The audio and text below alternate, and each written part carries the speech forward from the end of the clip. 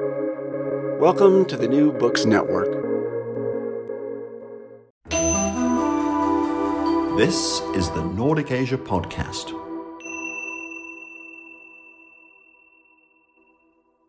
Welcome to the Nordic Asia Podcast, a collaboration sharing expertise on Asia across the Nordic region. My name is Fanny Töpper. I am the publishing assistant at Nias Press and a master student in Global and Communication Studies. And today I have the pleasure to be talking to Giuseppe Bollotta.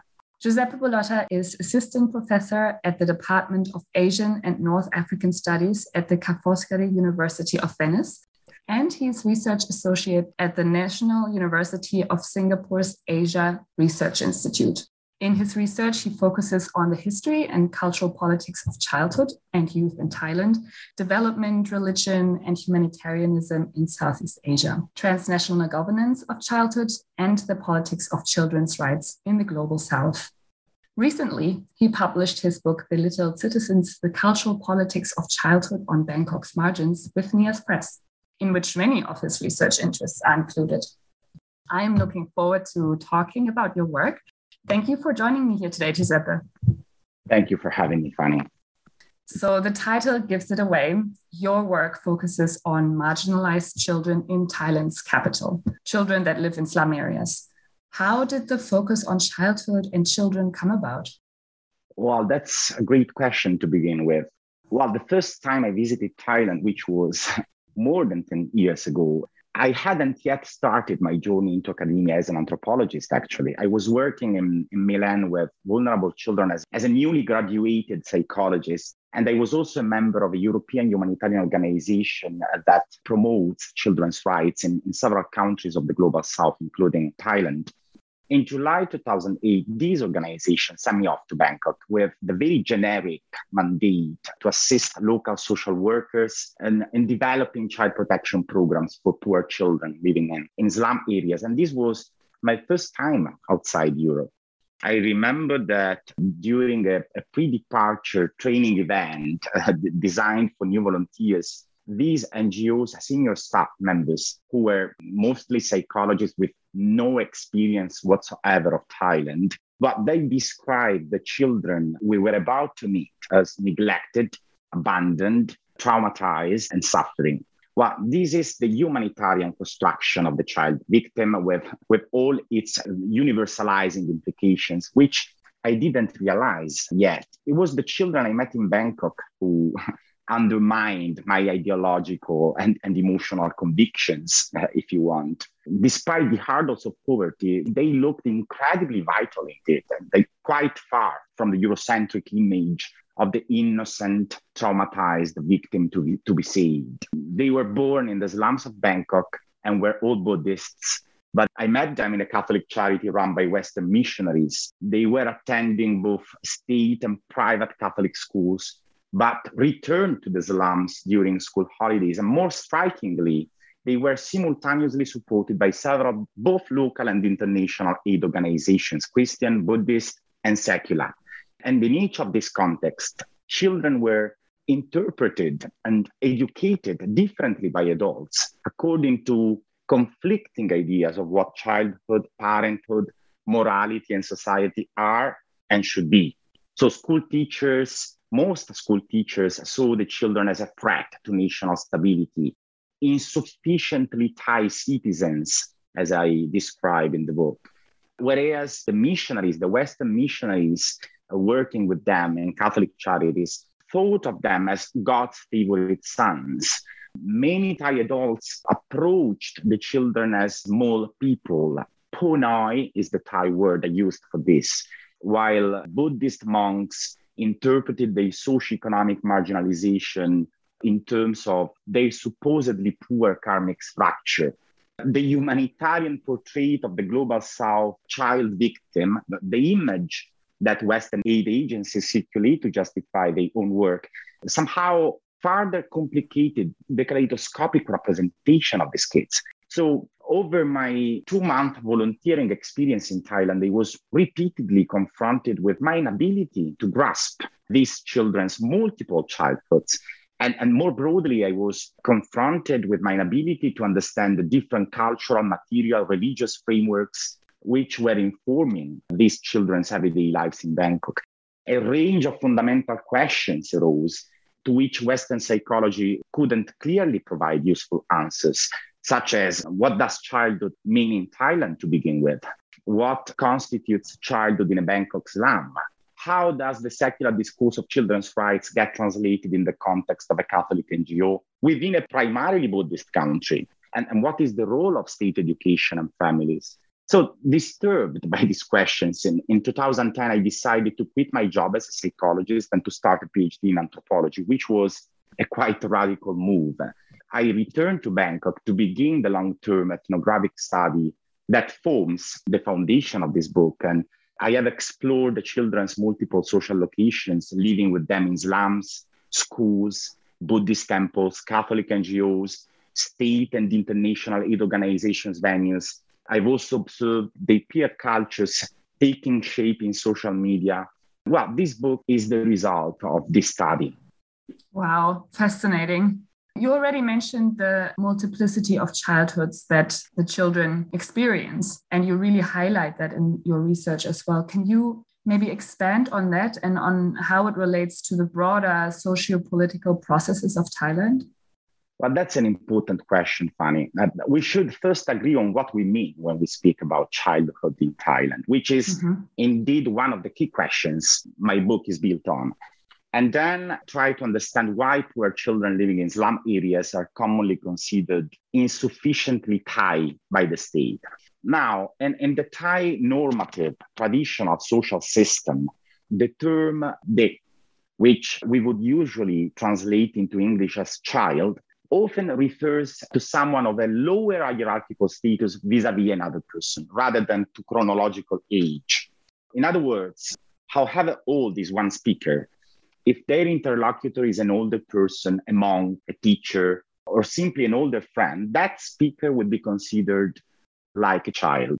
Childhood is thus a relational concept in Thailand and works as a social-linguistic indicator of hierarchical grade. Importantly, conceptual constructions of childhood are often intertwined with precise formulations of parenthood.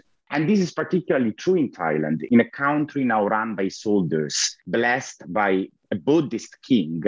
A royal fatherhood acts historically as a national ethos that seeks to infantilize the citizenry. If children are situated at the bottom of the Thai social hierarchy, the king is positioned at its top as the national family's father.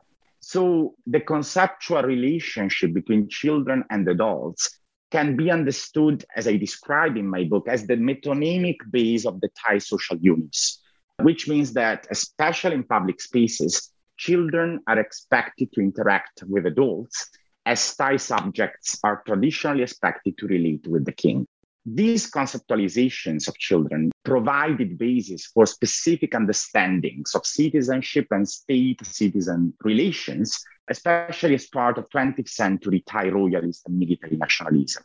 So childhood is charged with political meanings. By virtue of being tomorrow's citizens, children's mind and bodies are at the center of public debates about issues such as ethnic purity, national identity, and the transmission of fundamental cultural values in schools. And these debates are particularly contested when they address children who are considered abnormal or somewhat distant from the national norm. And this is the case of children living in Bangkok's poorest areas. As descendants of migrants from Thailand's rural provinces and ethnic minority regions, slum children in Bangkok embody somewhat the non-Thai other. And as such, they are particularly targeted by the Thai state militarized pedagogy. On the other hand, what these children encounter in their home environment, in the social media or in Buddhist temples, Catholic charities, and Western NGOs may well be different from this. In these contexts, childhood can be conceptualized in different ways, which has profound political implications insofar as these alternative educational projects can challenge the Thai state's attempt to turn poor kids in good Thai children and loyal citizens. So in an era of children's rights, the Thai state's control over supposedly deviant childhoods is significantly challenged by multiple agencies, which might hold different ideas on the so-called child's best interest. Now, the globalization of childhood in Thailand has been insufficiently scrutinized thus far. And I think that it has important connection with structural change in other social and political spheres. Poor children's experiences in Bangkok, the social settings, the pedagogies they are confronted with, the different ways they are interpreted by adults are embedded in institutional arrangements, which are the micro-level outcomes of broader national and global processes. And in my book, I analyze some of these processes through the lens of childhood, such as the development of the urban poor in Bangkok, the emergence of Thai socially engaged Buddhism, the activism of Christian organizations in Thai humanitarian contexts, the increasing militarization of Thai schooling, and of course, the impressive digital literacy of Thai younger generations. So by looking at marginal childhoods, what my book does is to invert scholars' more conventional focus on monarchic, Buddhist, and state parenthood as the overarching features of Thai political culture. I show how attention to children who are typically excluded from national politics and therefore invisible in most political analysis has actually important potential for producing fresh understandings of Thailand's societal transformations. Those different spheres the children navigate in, that's really something that you wanted to understand from a bottom-up perspective. In your book, you tell us how you attempted to immerse in the children's routines and activities by, for example, sleeping in their dormitories instead of adult housing, or by sitting in the middle of the classroom rather than next to the teacher. How did you experience this really close relationship with these children? Well, it was extremely difficult on many levels: methodological, emotional, practical. The life of the children I met in Bangkok unfolded in multiple social scenarios, right? In multiple institutional sites, public and private spaces. I followed them around like a kind of bulky shadow, a strange white person, Farang, as Thai people say, who speaks Thai like missionaries, but is not a priest, as a child observed ironically once. So I spent 6 months with them in the slums, 8 months in the school, and about 1 year in both religious and secular NGO venues. And in each of these locations, particular constructions of childhood molded adult-children patterns of interaction in surprisingly different ways. In exploring these diverse institutional and ideological endeavors to support or to govern slum children, my book reveals the extent to which the futurity inherent in childhood becomes a site of political contention, and how different organizations, the Thai militarized state, engaged Buddhism, Catholic missionaries, Western NGOs, are attempting to define Thai society and its urban poor's future really through the modeling of marginal children's minds and bodies.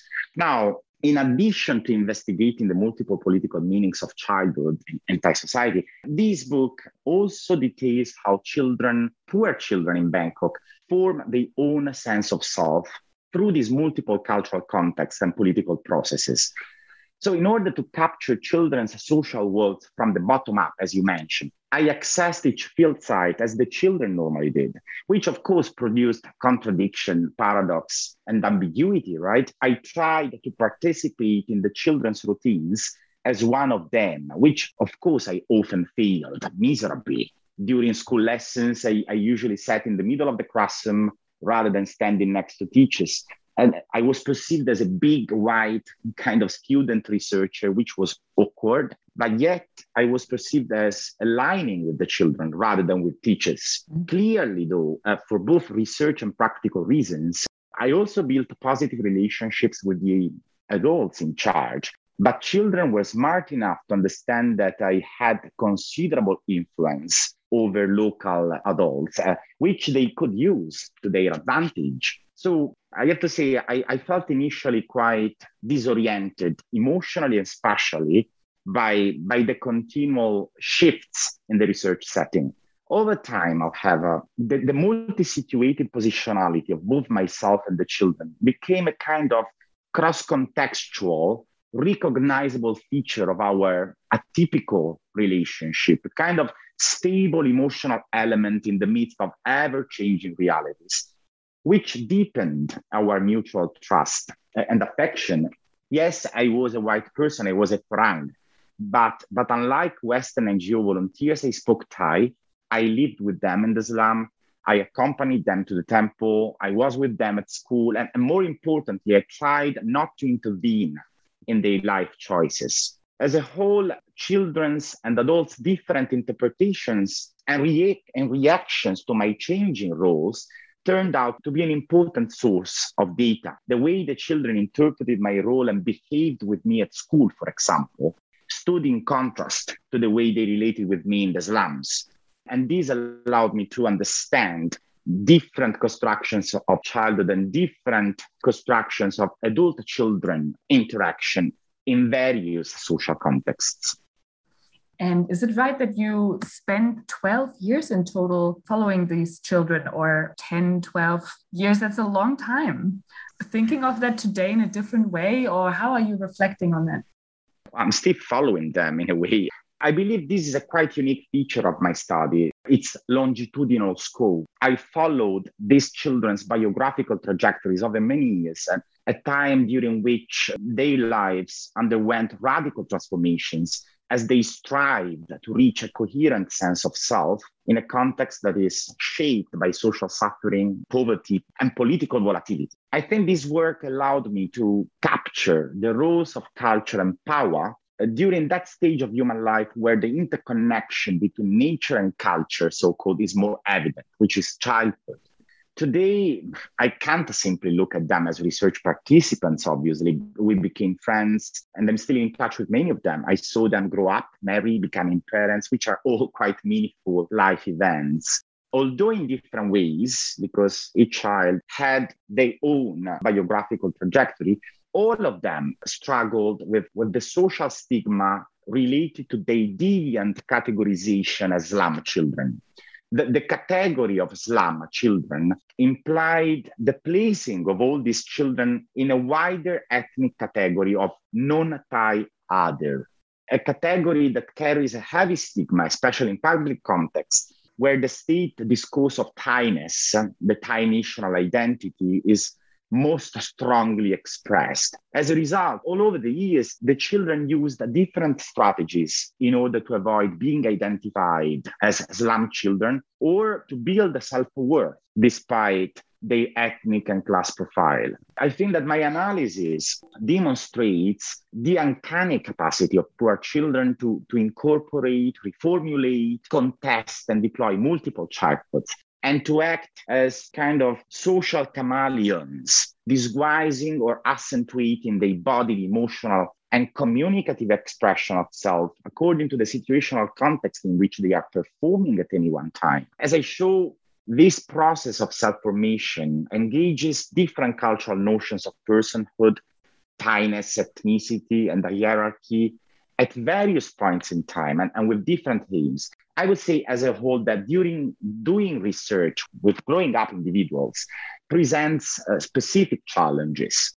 The acceleration and radical transformation of research data being probably one of the most relevant. All anthropologists and social scientists have to deal with the problem of rapidly changing social realities. It's like the object of study changes faster than our own capacity to make sense of it. But this is particularly true with children.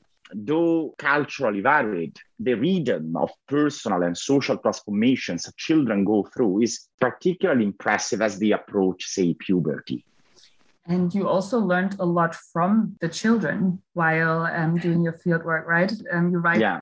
You literally had to learn how to survive in the slums of Bangkok. But in that same time of 6 months in the slums of Bangkok, you also observed the family structures. They are being predominantly matrifocal, with households being run by mothers and grandmothers. And I'm curious to hear your impression was on women's and mothers' socio-political leadership in these slums.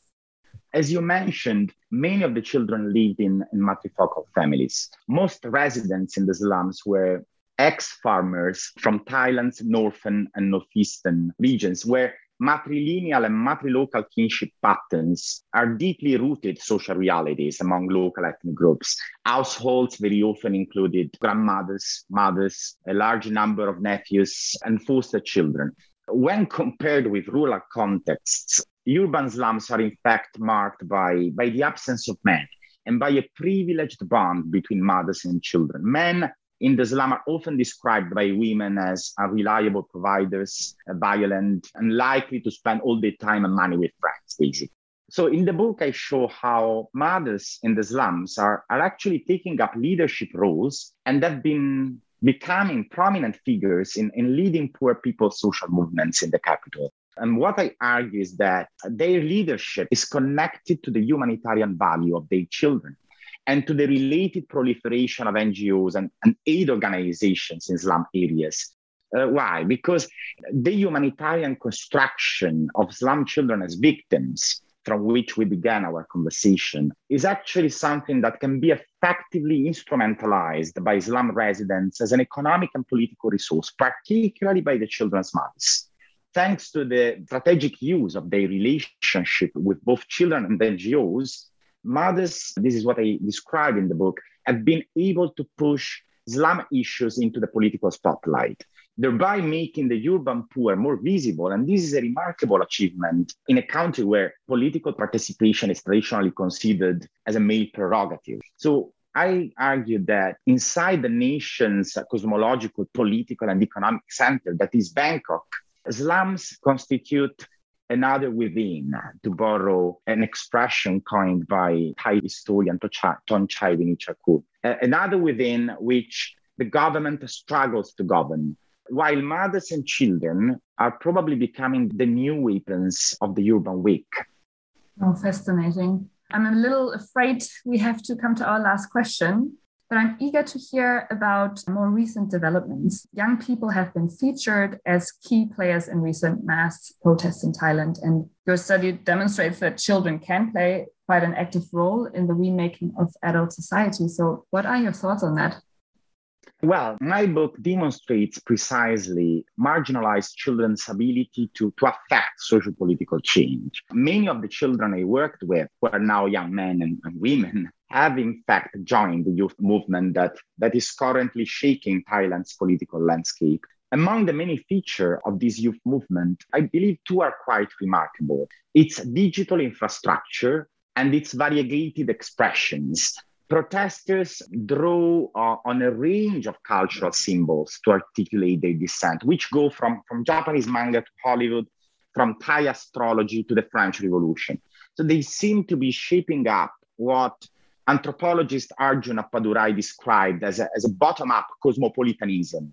Some conservative Thai observers argued that Thai youth display symptoms of so-called cultural schizophrenia, which is a fragmented subjectivity split between the so-called Thai self, which is perceived as authentic, and a non-Thai self, which is projected externally in the shape of fashion trends, consumer behavior, and Western-like activities. In contrast to this reading, other scholars have analyzed Thai youth's consumption of popular culture, say social media, music bands, fashion trends, movies and TV shows, etc., as a form of generational rebellion to the official paradigm of Thainess and to Bangkok's political traditionalism.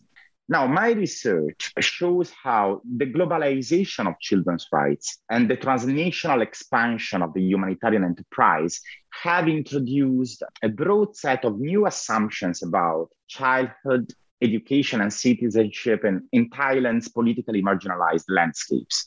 And in the process, they have also provided poor children with alternative discourses, social venues, role models, religious ethics, and economic tools. Moreover, younger generations' privileged access to new media and the global connectivity of social networks constitute yet another space of collective self-elaboration, a virtual framework of subversive expression, which can be, as we are witnessing nowadays, vector of fierce generational dissent, and where Thai social norms are constantly questioned, reconfigured, or reinforced. So rather than a symptom of cultural schizophrenia, I believe that today children's hybrid, multivocal, and polysemic selves can actually work as a valuable resource against state violence. Although at times, as my research shows, this highly unusual plurality of cultural references can become disorienting for the frailest subjects and thus lead to existential fragmentation. Giuseppe, it has been great talking to you and hearing more about your fascinating work. Thank you so much for joining me here today. Thank you so much, Fanny. It was great speaking to you. And thank you, listeners, for joining the Nordic Asia podcast, showing Nordic collaboration in studying Asia. I am Fanny Töpper, publishing assistant at NIAS Press, and I have been talking to Giuseppe Bollotta, author of Belittled Citizens. This book is available on our website, niaspress.dk, and you can find more details in the description of this podcast's episode. You have been listening to the Nordic Asia podcast.